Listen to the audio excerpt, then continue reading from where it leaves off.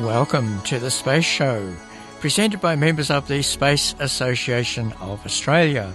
Hello, I'm Andrew Rennie.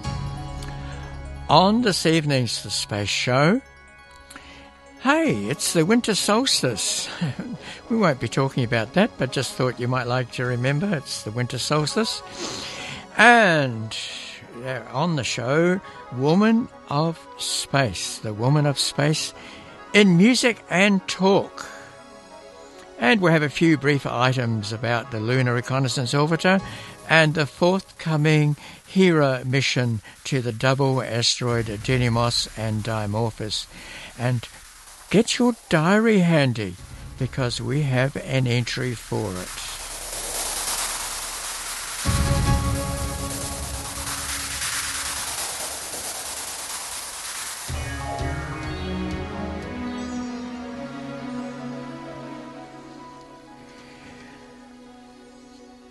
The Lunar Reconnaissance Orbiter was launched in 2009.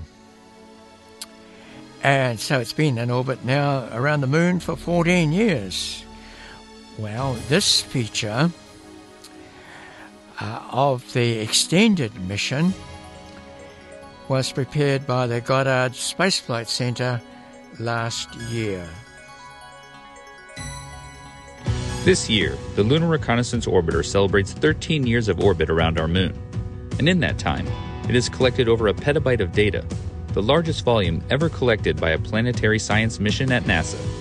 Due to its success and continued operational abilities, NASA has awarded the spacecraft an additional extended mission phase so that it can continue gathering critical information on the Moon and help pave the way for future lunar missions. Going forward, the LRO mission will have four main areas of focus. The first is the study of volatiles, which are chemicals that easily evaporate or vaporize, such as water. In terms of lunar exploration, volatiles will be useful for things like creating rocket fuel and making oxygen to breathe, so they are a primary resource that future astronauts will depend on having. LRO will continue to provide new data for identifying which areas are rich in volatiles, and for cluing us in to how they may move around the lunar surface. Current LRO data suggests they may be frozen in permanently shadowed craters, in areas that receive some sunlight, and may be chemically locked in minerals on the Moon. This is helping pave the way for future missions like Viper, which will send a robotic rover to explore an area near the lunar South Pole, and ultimately, the astronaut-led Artemis missions. The second area of focus is on the Moon's interior, volcanic features, and the tectonics of the Moon's surface, because understanding the lunar surface requires knowledge of what's been going on underneath. Scientists want to figure out when the Moon was last volcanically active, and how current geologic processes, like moonquakes, could affect the safety of future exploration. They'll do these things by studying lobate scarps, as well as deep crustal and mantle composition that are exposed at the surface. Studying the Moon's history of volcanism and tectonics will also inform us about other planetary bodies in our solar system and beyond. The third area of focus is on the Moon's surface, its regolith and impact craters. We want to know how impact craters break down, and if different ejected materials might degrade at different rates. These studies will give us a better understanding of the mineral and chemical makeup of the lunar surface and subsurface. This information can tell us how the Moon has changed over hundreds of millions or billions of years. Studying the Moon's regolith and impact craters also informs scientists about space weathering, which can help similar studies looking at the Earth, as well as on places like Mars, Mercury, or even asteroids. The last focus area for LRO going forward is support for future missions. NASA has plans for numerous missions to go to the lunar surface during LRO's extended phase. Sending missions to the lunar surface requires planning, not only to build the mission, but to find safe and interesting landing sites. LRO is in a unique position to directly assist with some of those operations and science objectives. LRO can help identify landing sites by making maps that tell us what the surface is like, where there may be hazards to landers, and where there are interesting features to explore. LRO is also capable of helping landed missions get simultaneous measurements from orbit while they gather data from the surface. After studying the moon for 13 years, LRO has proven to be one of NASA's most valuable tools for advancing lunar science. And as it continues collecting data, the spacecraft helps lead the way for future exploration of our moon. And do you remember last year, the DART mission? And yes, the DART board was a bullseye of a double asteroid. Well, we're going to hear a little bit more about that, and soon the European Space Agency will be looking to launch a mission called Hera towards the same asteroid, not only to find out what DART did to the asteroid, but also to find out new things about the asteroid.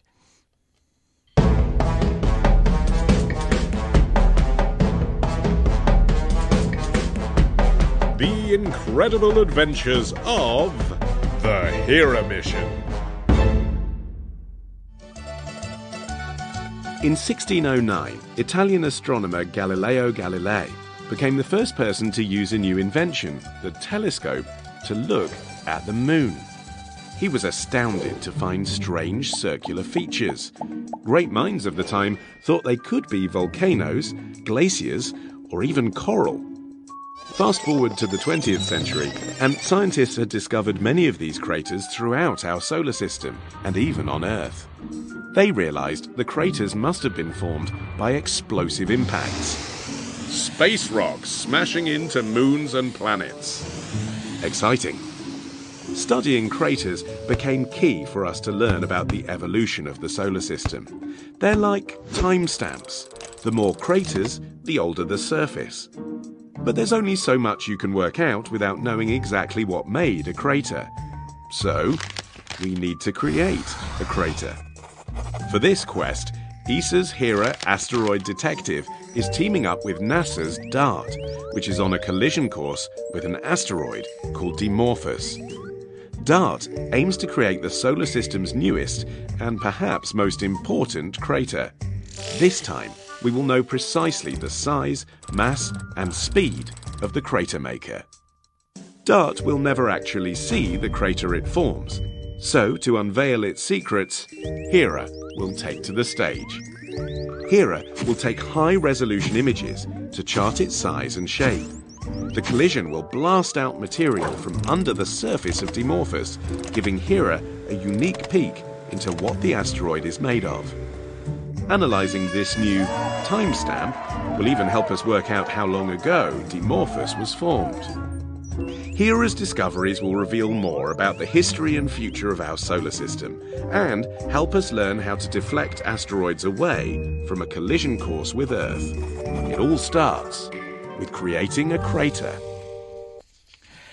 And yes, it did make the crater, although we just, as I said, we don't know how big it is. And it also changed the orbit of the small moon. Yes, changed the orbit and changed the period by about half an hour. Well, let's hear more about the Hera mission and the engineers involved.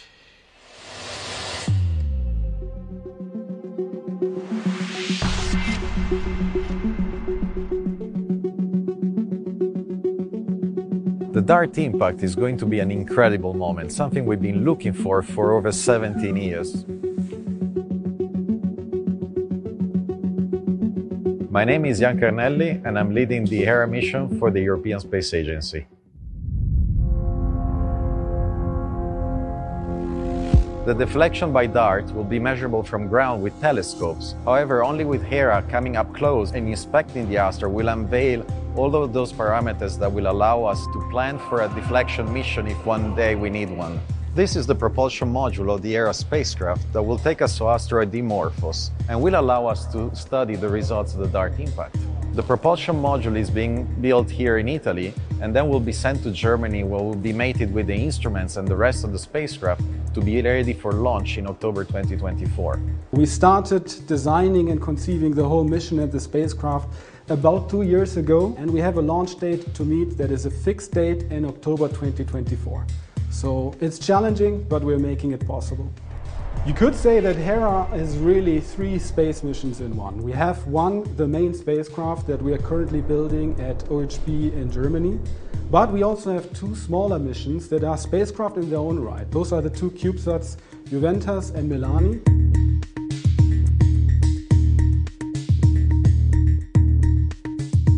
The CubeSat I'm working on is Milani, which will perform spectral measurements and dust detection following the DART impact. My name is Margherita Cardi from TEVAC International in Italy. We will work alongside the other CubeSat, Juventas, which will perform kind of an X-ray of the asteroid to understand the internal structure. This is going to be the first time that we have CubeSats on board an ESA spacecraft. Once we arrive there, we will be deploying the CubeSats in order to complement ESA's scientific observations, taking more risk, but also trying to have higher rewards. The CubeSats will be installed on 2 panels that will be mounted on each side of the structure of Hera. They are just the size of shoebox, however they contain complex technology which will really allow to bring added value to the Hera mission. Hera and DART represent a fantastic international collaboration between NASA and ESA. The 2 missions complement each other and will validate an asteroid deflection technique that we could use in the future to protect planet Earth. Outer Space is closer to Melbourne than Geelong, Ballarat or Bendigo. The Space Show, Wednesdays at 7 p.m. The first man in space was Yuri Gagarin, who made one orbit of the Earth on 1961, April the 12th. 60 years ago, last Friday, Valentina Tereshkova rode Vostok 6 to orbit, spent 3 days orbiting our planet, then landed back in the Soviet Union. The world's first spacewoman was a worldwide sensation. Her call sign was Chaika, which is Russian for seagull. She therefore became known as the Space Seagull. 2 years later, Konstantin Listov and Lev Kondratyev got together and composed the music for and the lyrics of a song to be sung by Alexei Martynov. Here is their song about the Space Seagull.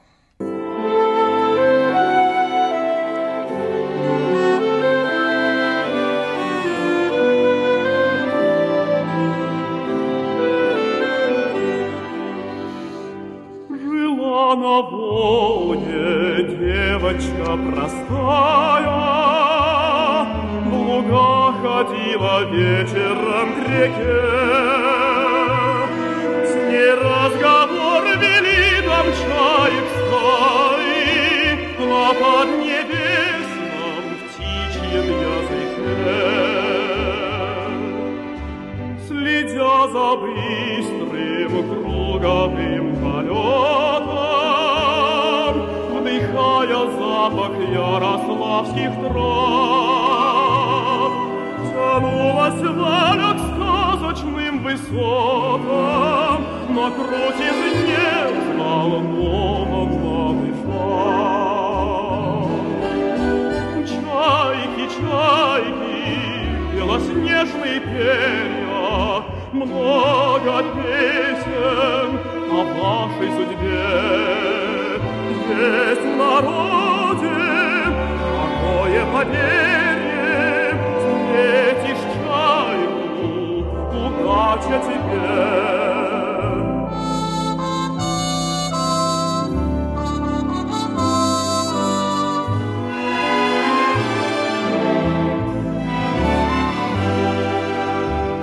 Прошли года, и обернулась былью мечта ребенка чайкой стать живой.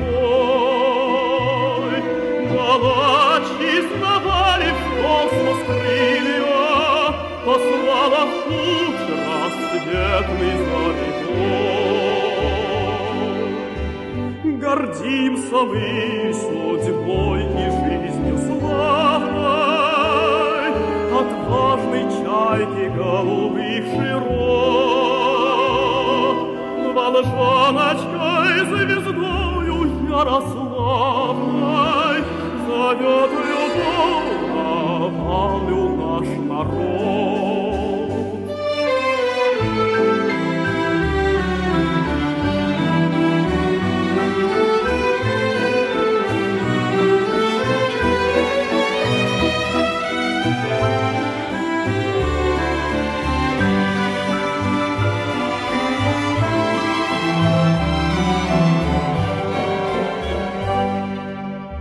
Чайки, чайки, белоснежные перья, много песен о вашей судьбе.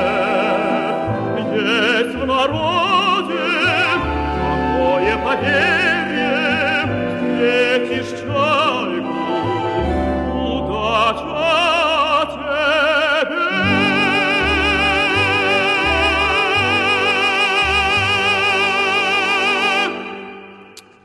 In 1960, in the United States, former flight surgeon William Lovelace, as a private venture, tested 13 women with the same medical tests as had been applied to the famous 7 Mercury male astronauts.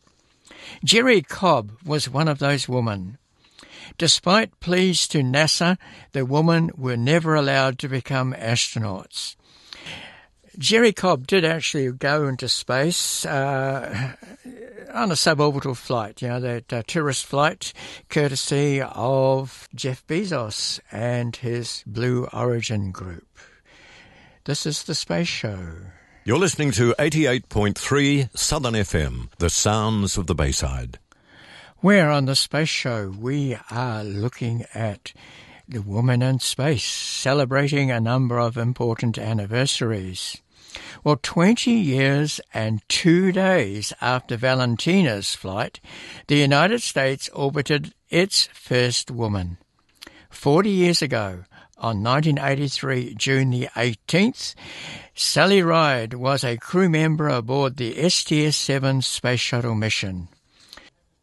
Moved forward 6 decades from Valentina Tereshkova and 4 decades from Sally Ride, and we now have the era of commercial spaceflight and suborbital near-space experiences. The participation of women in these flights is no longer remarked upon. Sirisha Bandla is an Indian-born United States citizen who flew on Virgin Galactic's Unity 22 suborbital mission to an altitude of 86 kilometres on 2021 July the 11th.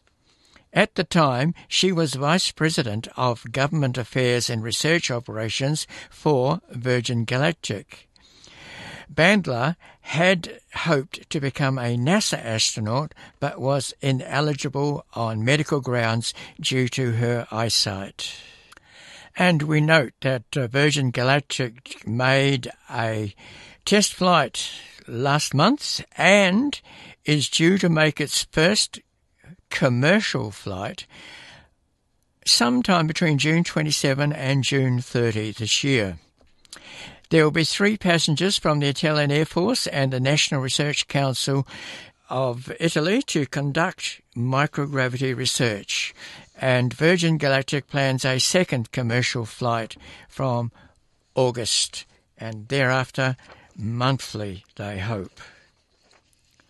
Well, no one funded by the Australian government has ever flown in space. However, the first government-sponsored Australian astronaut is now in training. And, surprise, surprise, it is a woman, not a man. European Space Agency astronaut Frank de Win, the head of the European Space Agency's European Astronaut Centre in Cologne, welcomes the new class of astronaut candidates, including Catherine Burnell-Pegg from Australia. Welcome everybody from my side here in the European Astronaut Centre. Of course, it's a very joyful day for us. It was a very joyful day on the 3rd of April when the new class started their training here, but it's very joyful to see. It's of course great that after a period of selection, which lasted about 2 years, and the final announcement of the class of 2022 at the last ministerial conference, that we have now our astronauts here present in the center, that they are working and training here in their daily lives. And of course it's very good for us and for all the people involved, but especially for the astronauts.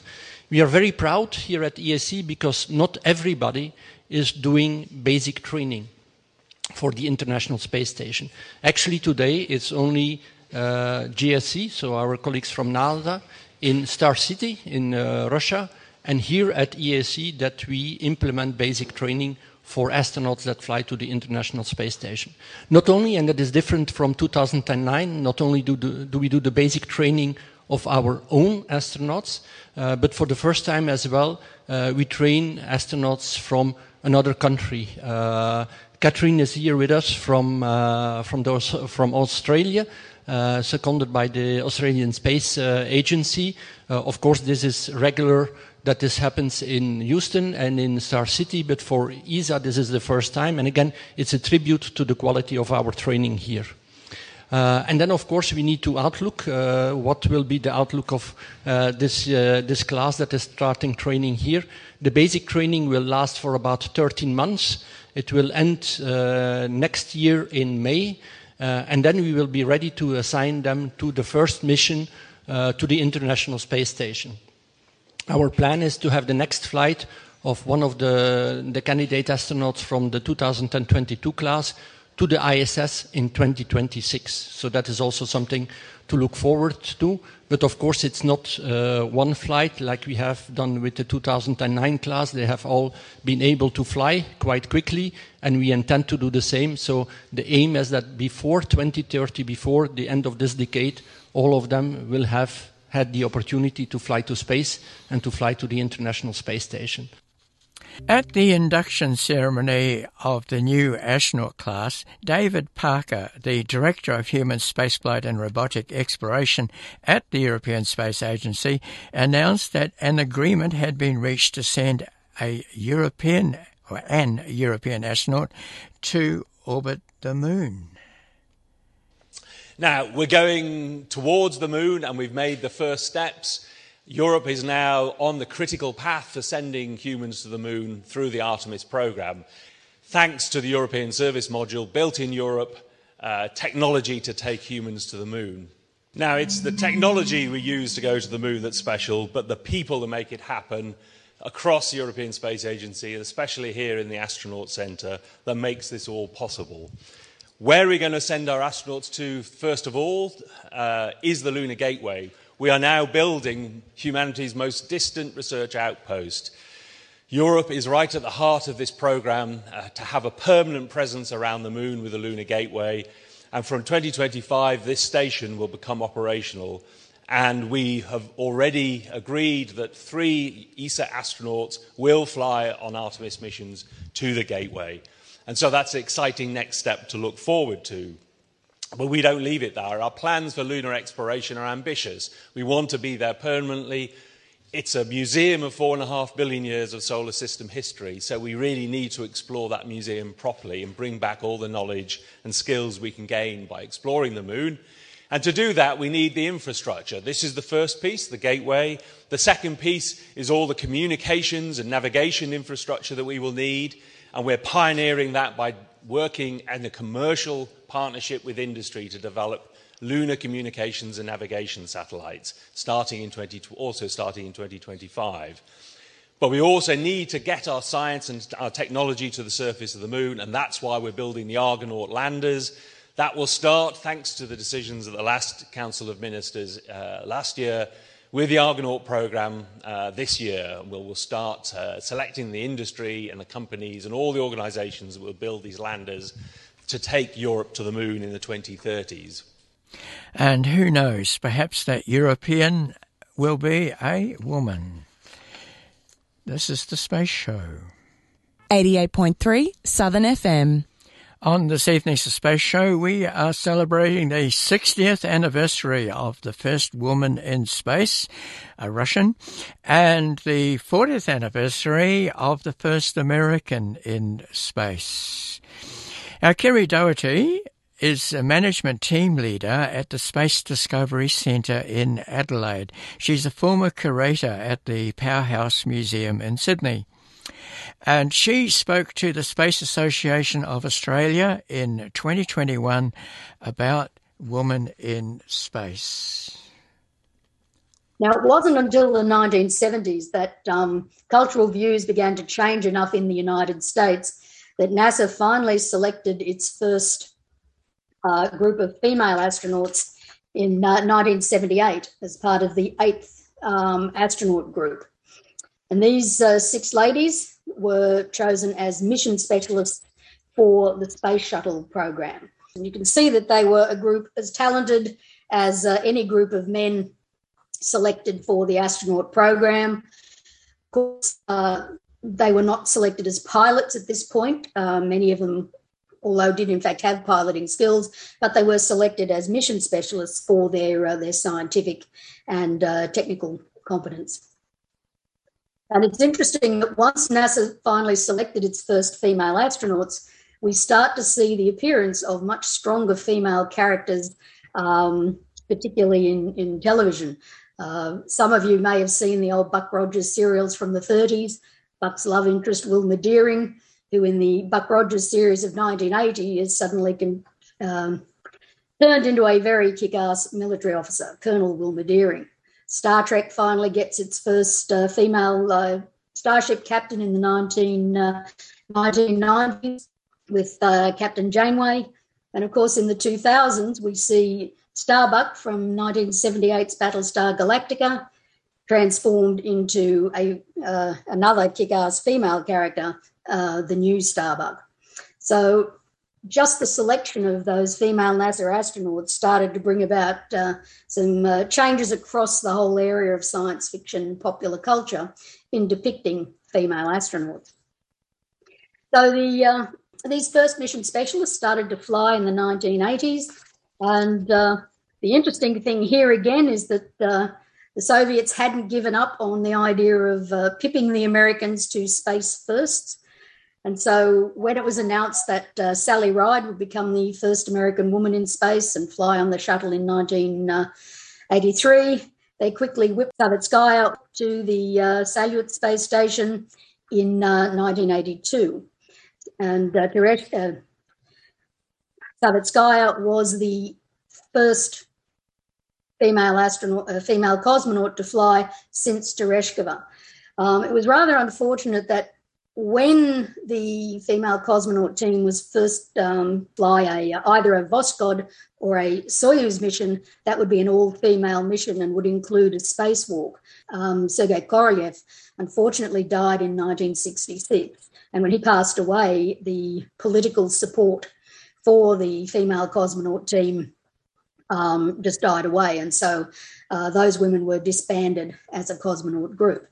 But Svetlana Savitskaya was recruited, as I say, to again become the first or the second Soviet female cosmonaut who would fly ahead of the first American astronaut and be the first to take up residence on a space station. So she was on the Salyut 7 space station.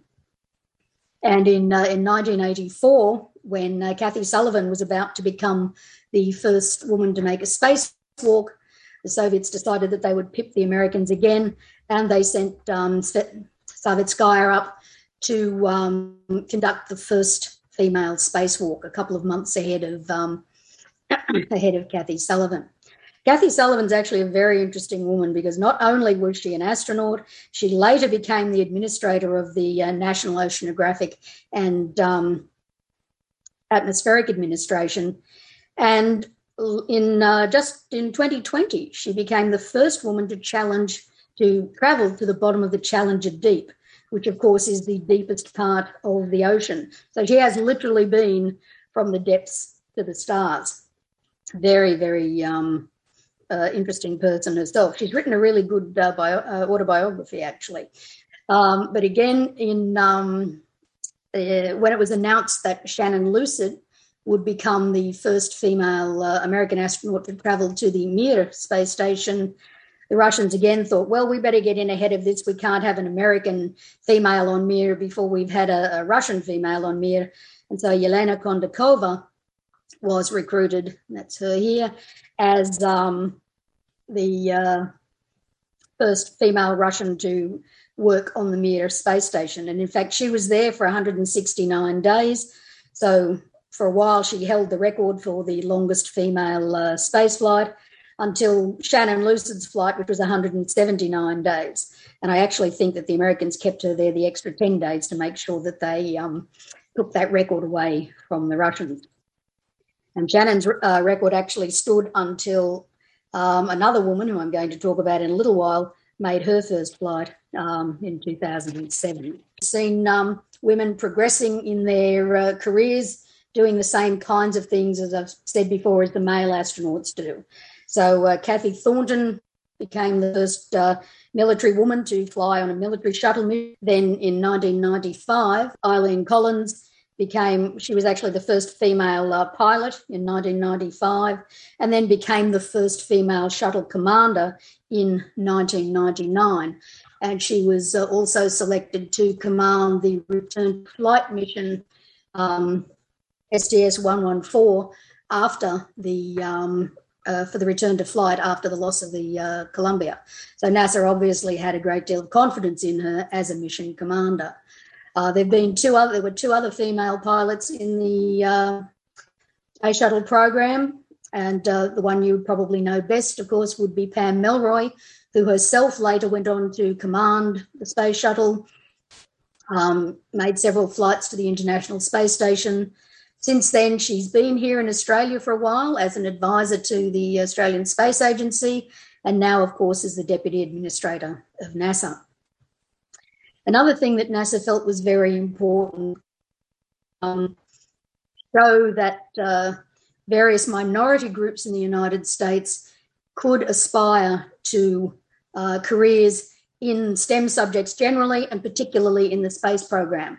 So it was quite important that they had astronauts like Mae Jemison, the first black female astronaut, Eleanor Koa, the first Hispanic woman to fly, Kalpana Chawla, the first Indian-American astronaut, and even Barbara Morgan, who was the original backup for Krista McAuliffe, intended to be the first teacher in space. And Barbara finally became the first educator astronaut in 2007. So 21 years after the Challenger disaster. Actually, one thing I didn't mention with Sally Ride, we know now that she was the first LGBTQI person in space, but during her period as an astronaut, she kept her sexuality as a private matter, and it was not until after she left NASA that she actually came out openly as lesbian. So it was unfortunate that despite the fact that NASA had opened up enough to allow or to recruit women and women from the various minority groups, they were not open, and the society at the time was not open to accepting that you could also have diverse sexuality as well as a diverse ethnic origin.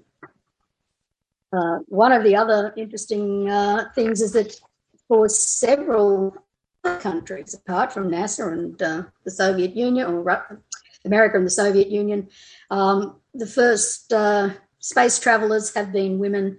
For Canada, for example, Roberta Bondar, Space Shuttle, Helen Sharman, the first Briton to fly in space in 1990, Claudia André Deshaies Hanier was not the first French cosmonaut, but she was one of the early Kness cosmonauts to fly both with the Soviet Union or Russia and later with the United States.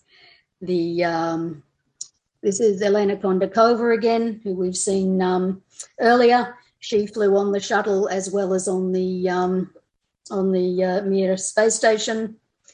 Soyeon Yi was the very first South Korean to travel in space. Chiaki Mukai, although not the first Japanese to fly, was one of the early members of the Japanese national team from JAXA. So it's not only American and Russian women who've flown, but women from various other nationalities. And of course, we've also seen people like Anusha Ansari, who was one of the early female space tourists. China has also recruited women into its astronaut corps. Colonel Liu Yang was the first female Chinese astronaut, sometimes referred to as taikonauts, otherwise referred to as Yuan. And she flew in 2012 on the Shenzhou 9 mission. She was actually followed on Shenzhou 10 by Wang Yaoping, who was also the first woman to live on the Tiangong 1 space station back in 2013. She also acted the role, somewhat like Barbara Morgan, of being a teacher in space and gave the first lessons from space to Chinese children. And of course, more recently, just this last month, she's become the first Chinese woman to make a spaceport on the Tianhe module, which is currently in orbit. Now, more recently, of course, women have played roles, sort of every role on the International Space Station. Yelena Serova, only the fourth Russian female cosmonaut. She visited the space station across 2014-2015, spending 167 days. Samantha Cristoforetti, one of the long-term stay ESA cosmonauts. We've also seen in 2013, NASA actually selected Group 21. This was the first time that the number of female and male astronauts in the class had been equal. So there were, so you see 4 men and 4 women. And 2 of those women, Christina Koch and Jessica Meyer, went on to conduct the first all-woman spacewalk in 2019. Christina Koch, in fact, holds the record for the longest single spaceflight by a woman. She was on the ISS for nearly 11 months between 2019 and 2020. And I wanted to mention in particular this lady, Peggy Whitson, who began as she was part of the biomedical team at Johnson Space Center, ultimately was selected for an astronaut. She's actually now spent the most cumulative time in space for any US astronaut of 665 days. She was the 7th woman to walk in space, and she's made now 10 spacewalks. So she has the most EVAs and the most time spent on EVA, over 60 hours, of all female space travellers. She was the first female commander of the ISS, and she's actually been commanded twice. She was also the first female chief of the astronaut office between 2009 and 2012. And in addition to that, she was the commander of the NEMO 5 mission. This is an aquatic habitat that NASA uses for experiments in crew dynamics, long-duration spaceflight, living together, this kind of thing. And so she's, again, another astronaut, aquanaut, who has experience underwater as well as in space. Pretty amazing woman. Now, we know that in the not-too-distant future, it's not going to be 2024, but say maybe around 2026, NASA will finally go back to the moon. And last year, they announced the Artemis team, which included a number of women. And from somewhere among this group, the first woman on the moon will be selected. We know that NASA has said specifically that the return to the moon in the Artemis program will include the first woman and the first person of colour. So somebody in these groups will represent the first woman and that first person of colour. So that is going to be a very exciting mission when it finally occurs. And perhaps one of these days we'll actually see women and men working together on a mission to Mars as well. That was Kerry Doherty, a management team member at the Space Discovery Centre in Adelaide, talking to the Space Association of Australia in 2021. And just a note that it is tomorrow going to be 50 years since the Skylab 2 crew returned. The crew that saved the Skylab space station, America's first space station. And if you want to find out more about Joe Kerwin, he's going to be our guest at the meeting by video link, delayed video link. And that's going to be on Monday at between 7 and 9 o'clock at the Golden Gate Hotel, which is at 238 Clarendon Street, on the corner of Clarendon Street and Coventry Street. So please come along. The meeting is free, but you can purchase meals from 6 o'clock. So please come along. Well, this has been The Space Show. I'm Andrew Rennie. Hopefully we'll be back next week.